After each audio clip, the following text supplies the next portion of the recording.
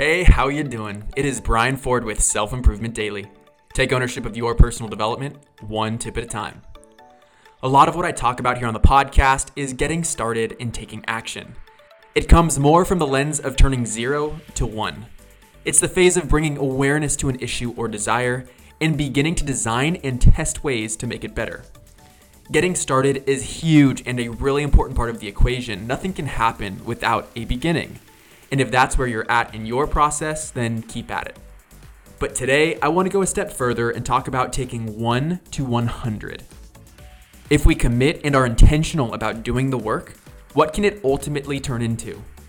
That's a question we all need to ask ourselves. Are we playing in the minor leagues or are we daring to be an all-star?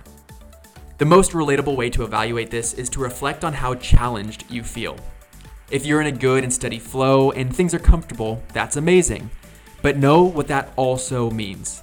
It means that you're not being stretched, you're not trying new things to optimize, and as a result, it means you're not growing. And that's my ask of you today. When things get easy, go get better. There's always one level higher. There's always something a little more ambitious. And if you're pursuing true progress, then you need to make a change and challenge yourself when things get comfortable. Keep in mind, this only applies in areas you're actively looking to improve in. When you gain awareness about your wants and needs, you'll realize that not everything in life is a race to the top. In fact, I'd say most things aren't.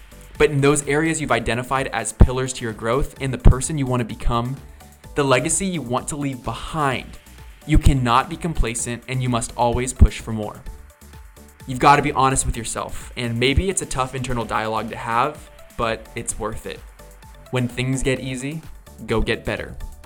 Thank you for listening, and I'll see you next time on Self-Improvement Daily.